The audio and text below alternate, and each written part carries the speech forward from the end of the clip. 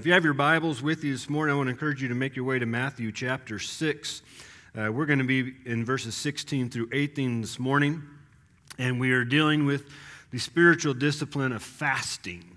And so we not only lost an hour's sleep, but now we get to deal with a topic I'm sure we're all going to love to deal with.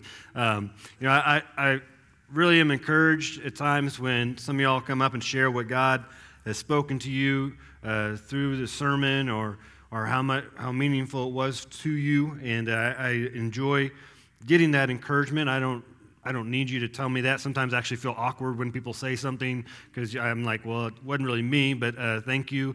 I was joking with the men this last Monday at prayer meeting that I'm guessing I'm not going to get as many words of encouragement this morning as we're dealing with fasting, but we're walking through the Gospels in our series, Tell Me the Story of Jesus, and one thing we have to do when we go through the Gospels in this manner is we can't skip those things that are maybe uncomfortable or things we don't even want to hear about and things that seem foreign to us, so we have to deal with this. In the last several weeks, we've been dealing with these spiritual disciplines that were a priority in the Jewish life, and giving and praying, and this morning fasting, and each of these begin with the phrase, when you, implying that these are things that, for Jesus' audience, these were things they were already doing, but it also implies to us now as Jesus' followers, these are things that we are going to continue to do. And so I imagine with the first two, of giving to the needy and praying, most of us probably have no problem with those things. Most of us are actually already doing those things. And so when God tells us, we're like, okay, I'm doing the right thing. But when we come to fasting, I imagine many of us here don't know much about it. I wonder how many of us have actually practiced it, but it is something that Jesus implied that we would be doing. I was surprised as I was going through my sermon prep and message studying, and I do it every single week, and I found in several commentaries they actually skipped this passage altogether.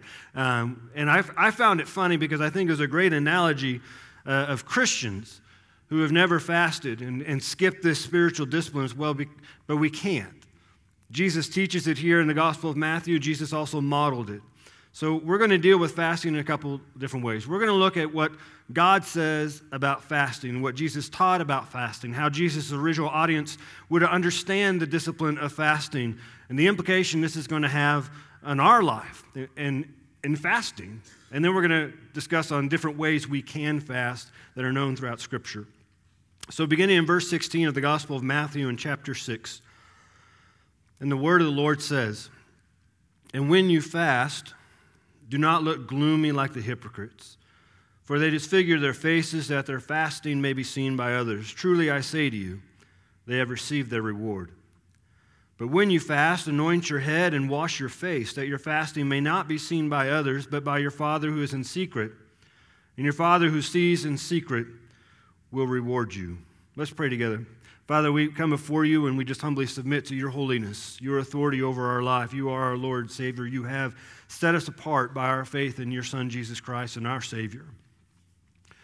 And Lord, we come before you and we ask that your Spirit speak to us in a way that only you can. Father, you know every heart in this room. You know where everyone is. You know everyone's understanding of the topic and subject we're dealing with this morning, Lord. And we just pray that your Spirit would just move in such a way that it would transform us more into your likeness.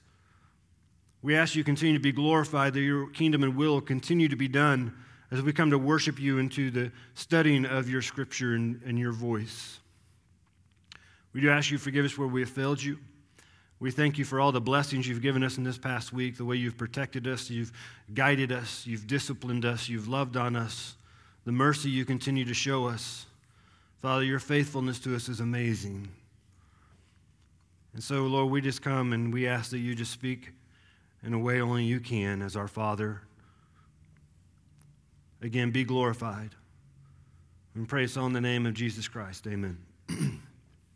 So, who here would be willing to say that fasting is kind of a foreign concept?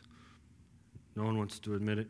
Okay, maybe a few. Maybe you just you're being shy this morning. Maybe you're still waking up. Wake up! I know you lost an hour. Wake up! Come on. So I give you full permission this morning. If you see someone starting to ride the Sleepy Sandman roller coaster, just give them a nice little elbow to the side. Fasting for Jesus' original audience wasn't a foreign concept at all. The issue of fasting as it was with giving and praying, to Jesus' original audience, it had been taught, it had been modeled incorrectly. And so this is why Jesus is beginning with these three. They were the most well-known, but they had been taught to the people, the Jewish people, God's people, in a way that wasn't correct. So when it comes to fasting in verse 16, it's actually connected to verse 1 of chapter 6, where it says, beware of practicing your righteousness before other people in order to be seen by them. For then you will have no reward from your Father who is in heaven.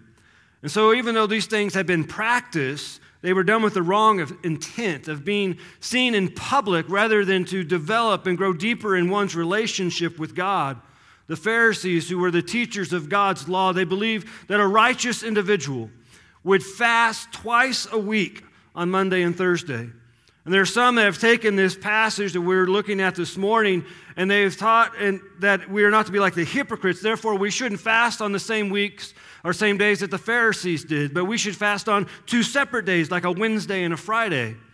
John Wesley, who was the founder of the Methodist Church, actually would not ordain a minister unless they promised and made a vow to fast twice a week. The problem with all that is that's not what Jesus says here. He doesn't teach any of that. If you notice in verses 16 through 18, Jesus never defines a particular day for a fast. He never defines a particular month. He never defines a particular season to which fasting is to take place. Rather, he says that fasting is going to be a spiritual act by God's people that is going to be frequently done, and he lets us know that it is expected of us. When you look throughout Scripture, we see that there are several individuals who fasted. Moses, when he went on Mount Sinai to receive the law of the Lord, we're told he fasted for 40 days. David, when he was king, fasted when he was told that the child who was conceived out of wedlock with Bathsheba would not live. The prophets Elijah and Isaiah and other prophets, they fasted. Esther, the queen, fasted. Daniel fasted. Paul, the apostle, fasted. All the apostles at one point fasted. Many of us know that Jesus fasted for 40 days in the wilderness before he began his earthly ministry. King Solomon called for a national fast over the nation of Israel. I bring that up because fasting wasn't a foreign concept to Jesus or his audience in this day, as it may be for us. We look throughout history, and there are many pillars of the faith we see that have fasted. Martin Luther, who led the Reformation, John Calvin, John Wesley, Jonathan Edwards, and Billy Graham. I think many of us, when it comes to fasting, the reason we may not fast is we don't really understand it. And I wonder if there's some of us we don't fast because we're kind of fearful of what's going to happen if we do.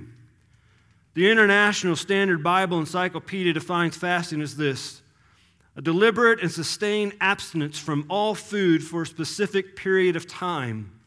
A fast may be associated with private acts of piety, the acknowledgement of disaster, emotional disturbance, mourning, or repentance, and it can form part of a public devotion. So to begin with the matter, we need to know what is the biblical mandate of fasting. God only commanded one time a year and on one day a year where all his people were to fast. That is the only time fasting is commanded in Scripture, and it's connected to the Day of Atonement. If you have your scriptures, turn to the book of Leviticus, that wonderful book we all love when we get there in our yearly Bible reading times. Leviticus chapter 16, we'll start there. Verse 29.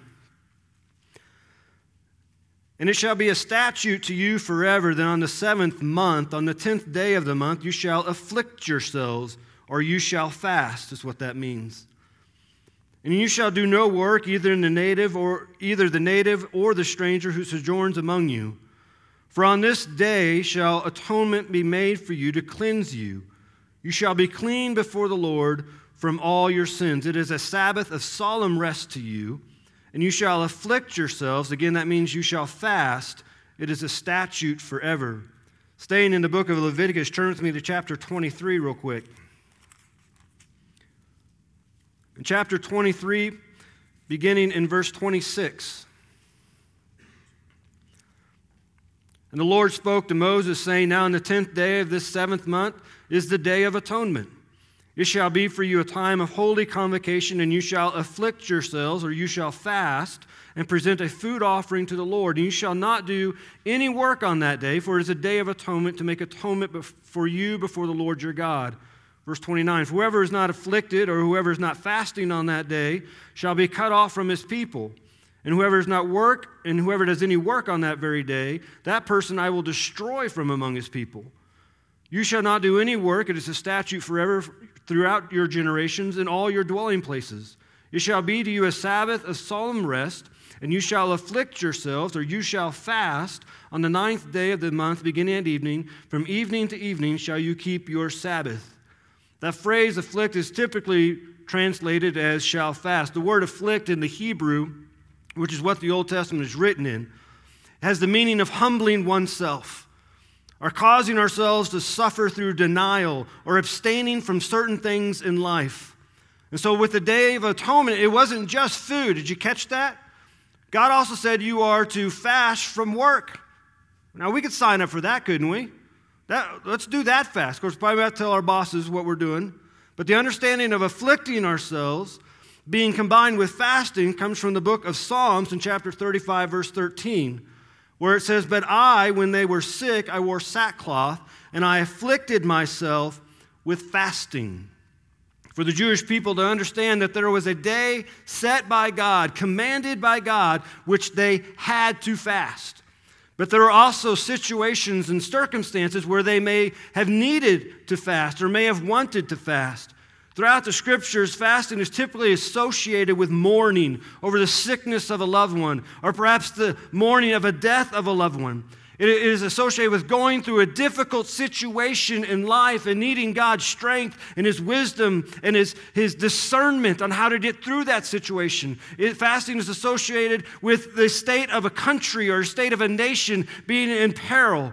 Fasting was one of the main courses of action an individual would take to humble themselves before God in order to understand a situation and to find an answer in prayer. When you look in Scripture, those who fasted, that fasting was always associated with prayer because it was meant to focus on God and commune with Him. So it might lead to a question, since God commanded that in the book of Leviticus that we should fast on the Day of Atonement, why as God's people today don't we continue to fast on the Day of Atonement? And so we have to understand what that day was for. On the Day of Atonement, what would happen is a priest would take 2 goats, and one goat would be cast by lot, and that goat would be sacrificed, and the blood of the goat would be sprinkled on the goat that was still alive. And then the priest would lay his hands on the goat and send the goat out into the wilderness, out into a desolate area. And what it symbolized was that God had removed the sins of His nation, the sins of His people, through the blood of one sacrifice, and put it on the other, and He'd taken it away from the camp, taken it away from the people. And so that's what the Day of Atonement was for.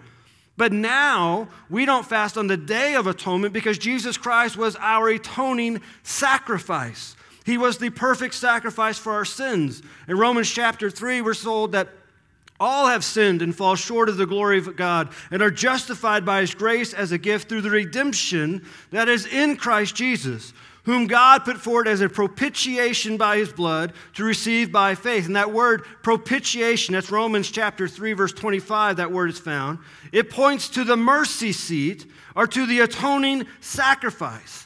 In the book of Hebrews in chapter 2, we're told that Jesus is our high priest and He was without sin. And because of that, He was able to make propitiation for the sins of the people. It points to a sacrifice made in order to turn God's wrath away from sinful individuals. So we don't fast on the Day of Atonement because Jesus is our eternal atonement. Yet this doesn't eliminate the expectation by Jesus, by God, that we as His people would in fact fast. The issue here in Matthew 6, particularly in verse 16, is what the Pharisees had been teaching and modeling to the Jewish individuals. What the people had seen and been taught when it came to fasting is that they should in fact throw a pity party. And we know what pity parties are, don't we? I mean, just go to a store and you see a kid not get a toy or a piece of candy that they want, and they get all disruptive. They start throwing a pity party. Well, this is what the Pharisees were modeling to God's people when they were fasting. They would throw this pity party. That's why Jesus calls them hypocrites there in verse 16. And that's the most common word or common title he gives to the Pharisees, the religious leaders, because they would fast, and then they woe do it and say, woe is me, I'm fasting. And they want everyone else's attention. They want everyone to know that these men were fasting. So they throw ash or they throw dirt on their face. They would tear their clothes when they went out in public, so they would draw everyone's attention. Everyone would see them doing their religious duty, and they were to be in awe. Wow, they are so close to God. But Jesus points out this model and this teaching from the Pharisees. What they showed the people was all for show. It was all for appearance, which is why he calls them hypocrites. Because that means to put on a show or appear to be doing something or to be someone that you're not. Jesus says that type of fasting has already received its reward. And its reward is public awareness. Its reward is not drawing near to God or humbling oneself to God. And Jesus tells us here with giving to the needy and praying and fasting, if we want to do spiritual things and we want to do it in such a way that we're putting on a show, then we need to understand that is all we're going to get out of it, is to be seen by others. And since fasting can be uncomfortable, I don't think that's what we want. It's also interesting, we could apply this to other aspects of church, other spiritual disciplines we have. Do we worship to put on a show? Do we come to church to put on a show so everyone can be happy that we're here? I can promise you our worship team isn't up here for a performance. But I know a lot of churches can do just that. It's not about worship. It's not about drawing near to God. It's about entertainment. I hate to break your hearts, but I'm not here to entertain you as a pastor. And my wife can probably attest that I'm not a very entertaining person. I tell very bad dad jokes, because I have preacher jokes and I have dad jokes, and you combine those things and it's a train wreck. But we're not here to be entertained, are we? We're here to hear from God. We're here to worship God and draw near to God and to humble ourselves to God and submit to God. If we don't do that, then what are we doing? Well, this leads Jesus to teach his audience and to teach us a proper way of fasting. Look in verse 17 of 18 back in Matthew chapter 6. He says, but when you fast. And I love this about Jesus, because with all these three, he's almost, even though he mentions like the Father seeing in secret, he's almost like a father speaking to children. You know, you see your friends doing that, don't do that. Instead, do it this way. Don't follow the pressures and the peers. Do it in a proper way, almost like a dad or a mother would speak to their children. I know your friends are doing it, but don't. And he gives them proper instruction, gives us.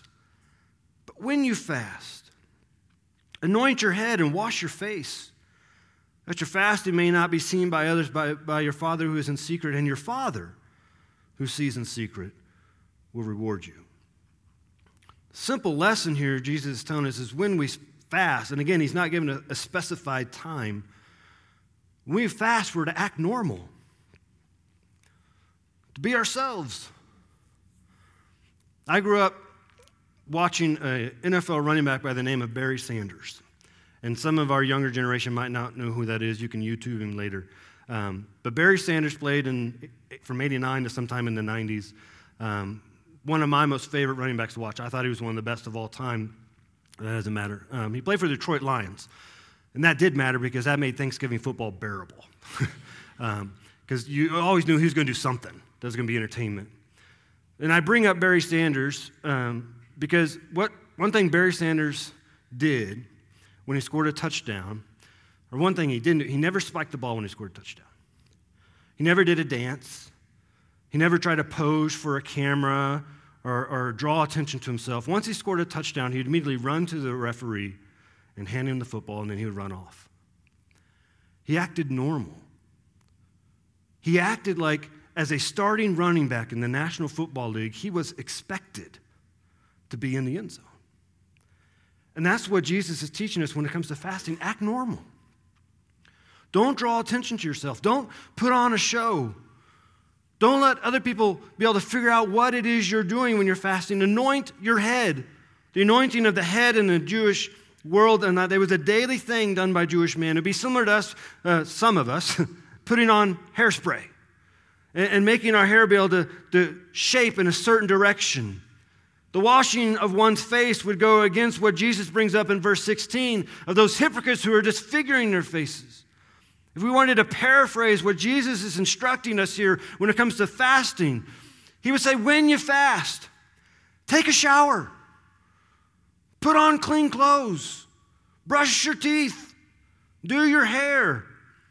Don't draw attention to yourself, because if that is what you want when you fast, then that's all you're going to get.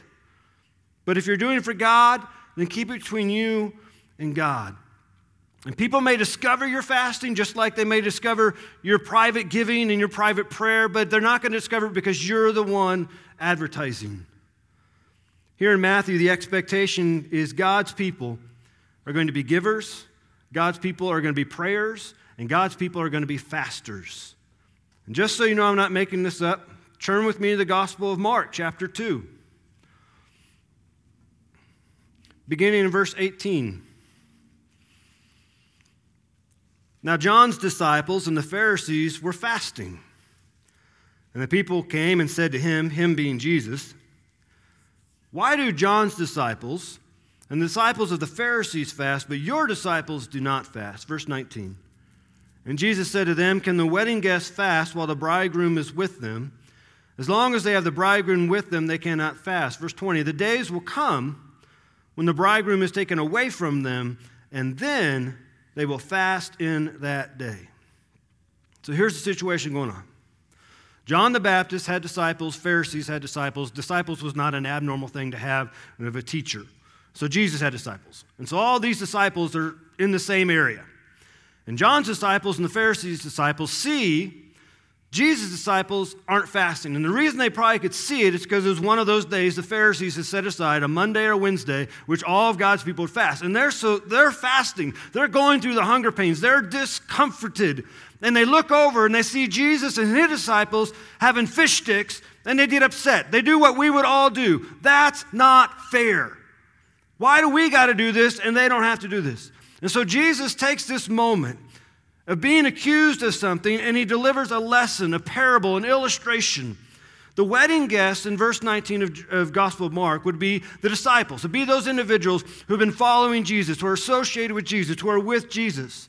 The bridegroom in verse 19 is a way that Jesus would frequently refer to himself. And so the image he is painting is there's this wedding banquet going on. The bridegroom is here, the guests are here, and at a wedding, people don't fast. They celebrate like good Baptists, and they eat, right? And so that's the image, is that they're with me, so this is not a time for fasting because the bridegroom is physically in their presence. But notice what he says in verse 20. He speaks of a day when the bridegroom is taken away from them. Guess what? That's the day we live in right now. The bridegroom has been taken away from him. He has ascended into heaven. We are waiting, as we sang in that song, Lord Jesus, come soon. And notice when the bridegroom is taken away from them, which is where we live now, what Jesus says at the end of verse 20, in that day they will fast. So when it comes to fasting, this is the day of fasting. Not Sunday, but this is the time to be fasting. And we fast to focus on God because we live separated from him. We are not in our eternal home. We are living in a place we no longer belong. We are aliens. We are sojourners, so we are spiritually homesick. How do you know if you're spiritually homesick? When you turn on the news, when you hear something going on in the world and you just get disgusted. How can people do that? The reason you have that feeling because you know this is not where you belong. You know in your eternal home these things will never happen. And so you're homesick. And so we fast so we can focus on God. We fast so we can tune our hearts and our mind and our souls on God and what God is doing, not what this world is doing, but what is God doing. So we might fast because we mourn over our nation and the direction it's going. We might fast because we see the news and what is the terrors going on in Ukraine, and we might fast and pray for God to move his mighty hand in that situation. We might fast because we're going through a difficult situation in our own life and we need wisdom. You might have to fast because you have a big decision coming up. And you can get all this information from all these people in your life, but you want God's information. You want God's wisdom on how you should make that decision. That's what the apostles did in the book of Acts. When they had to decide who were going to be the church leaders, who were going to be the deacons, they fasted before they made that decision. You might fast because God has revealed in your life you need to make a change of habit. And so you need to fast. But when it comes to fasting, it's always associated with prayer and communing with God. I say this because fasting, the point of scriptural fasting is not to lose weight. That's dieting. In Scripture, there are 3 different types of fasts. There's the typical fast. The typical fast called for the abstaining from all food, all solids and liquids except water. There was an absolute fast, which called for abstaining from all foods and all liquids. And then there was a partial fast, which called for abstaining from a particular food or maybe even a particular item. And times of fast in Scripture can vary. They might go from sunrise to sundown, but the most normal fast, the most custom fast, was from sundown to sundown, or 24 hours as prescribed with the Day of Atonement. There are other fasts, not just a typical and absolute and partial. There is a national fast. King Solomon called the nation of Israel to a national fast that they would turn their hearts and attention back on God. There's 36-hour fasts, and those could be typical, absolute, or partial. There could be a 3-day fast, 7-day fast, and of course the 40-day fast. Here in Matthew chapter 6, Jesus is not commanding a day. He's not commanding a time. He's not even commanding a way to fast. But he's delivering the expectation as God's people, we will in fact fast. Because fasting is a means in which we deny the physical so we can focus on the spiritual. And so if you've never fasted before, I want to give you a couple heads up, some, I don't call them warning signs, but things you should be aware of that are going to happen because fasting can be discomfortable. First, there's going to be discomfort, and sometimes when you fast from food, that comes through hunger pains. Your stomach will start to feel funny. You'll start to maybe cringe up. And if you're fasting from food, or maybe I know some people have fasted from caffeine, you can expect a headache. It's going to happen. If you fast from media, maybe you're going to fast from like Facebook or TV or movies or streaming stuff, you're probably going to feel lost because you did all this stuff at a particular moment of time and you're just trying to figure out, what do I fill my time with? That's why when we fast and we have that discomfort, we fall to our knees, we pray, we get in God's Word, we read, because it's that discomfort that is reminding us that we have become dependent upon something when we as God's people are to be dependent upon Him. And so we fill our time with God when we normally would have filled our time with eating food or watching something or doing some activity. Fasting calls us to focus on matters that are impacting our heart and our walk with God. And so your mind, your body is going to go through a feeling that's going to feel like withdrawal because you're afflicting yourself. We don't fast from something that's easy to give up. For example, if you play video games, but you don't play video games that much, and you say, well, I'm going to fast from video games, that's not really discomfort. That's not really afflicting yourself. If you're not on social media websites, and you say, well, I'm going to fast from being on Facebook or whatever site you're on, but you're rarely on those things, that's not really fasting. That's not afflicting yourself. If you're going to fast from a TV show, don't record it. Serious. If you're going to fast from a TV show, don't record it. Part of fasting is that you're going to abstain from something completely. But is there a time when we should tell someone we're fasting? Obviously, Jesus says we're not to advertise, we're not to walk around and let people know. But I would say there are certain situations and certain circumstances in which you may need to let at least one person know. For example, if Jamie, my wife, were to cook a delicious dinner and I was fasting but did not tell her, she may think that I think her cooking is horrible or whatever she made is disgusting. And so it would be beneficial for me, not her, but for me to let her know, hey, I'm fasting, so I'm not going to eat whatever you're making. If you never fasted before, I recommend starting with a partial fast. Again, a partial fast is that you're going to fast from a food or a drink or an activity or an item. Again, typical fasts deal with food, but maybe you begin by fasting by not watching TV or getting on the computer or playing on your phone. Maybe you fast from a certain activity or a certain addiction. Students, maybe you fast from video games or Facebook or whatever it is that consumes your time. Maybe you fast from a certain style of music that you know is not beneficial to your heart. Maybe this week, instead of eating out for lunch or going out for dinner, we fast from going out and we make our lunch or we cook our own dinner. And the money we would have spent on those things, we give that money to expand the kingdom of God. And the time we would have spent waiting to get in our seat, we'll spend it in prayer. One thing we definitely have to be aware of when it comes to fasting, fasting engages us in spiritual warfare.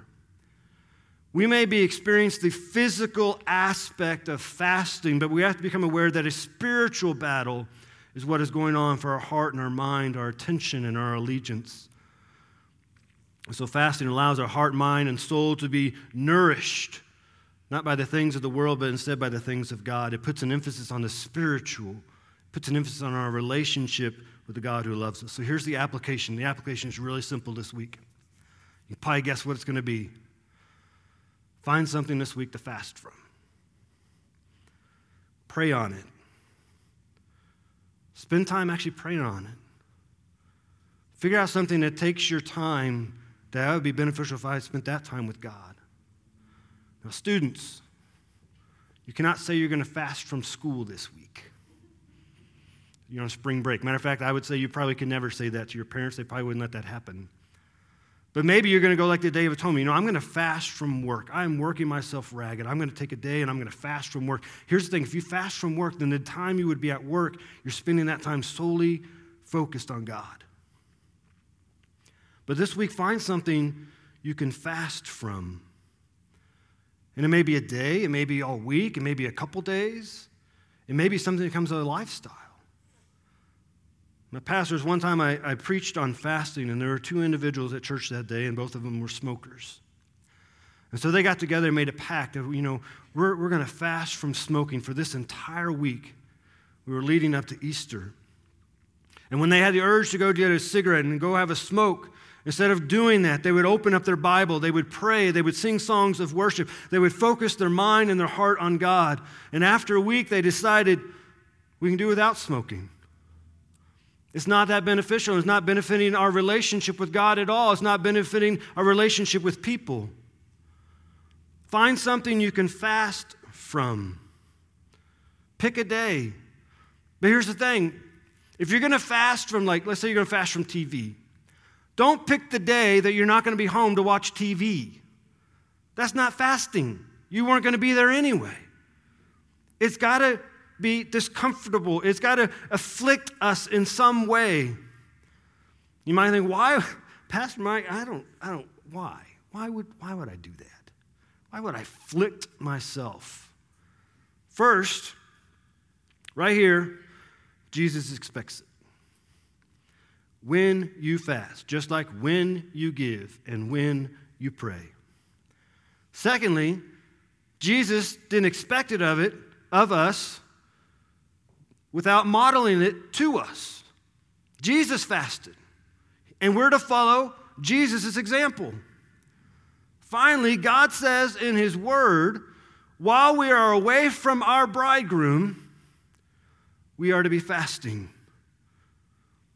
After Jesus was baptized, he was led by the Holy Spirit into the wilderness. That word wilderness means desolate area. It means desert in some places. And he fasted for 40 days. And at the end of 40 days, that's when the enemy came. That's when Satan attacked. Because he knew that in that moment, Jesus was physically at his weakest. And he knew this was the most opportune time that he could try to get him. Because if he could stop Jesus from doing what Jesus came to do, he would wreck the whole plan. I share this because Jesus didn't fall into the temptations that Satan brought upon him at the end of his fast.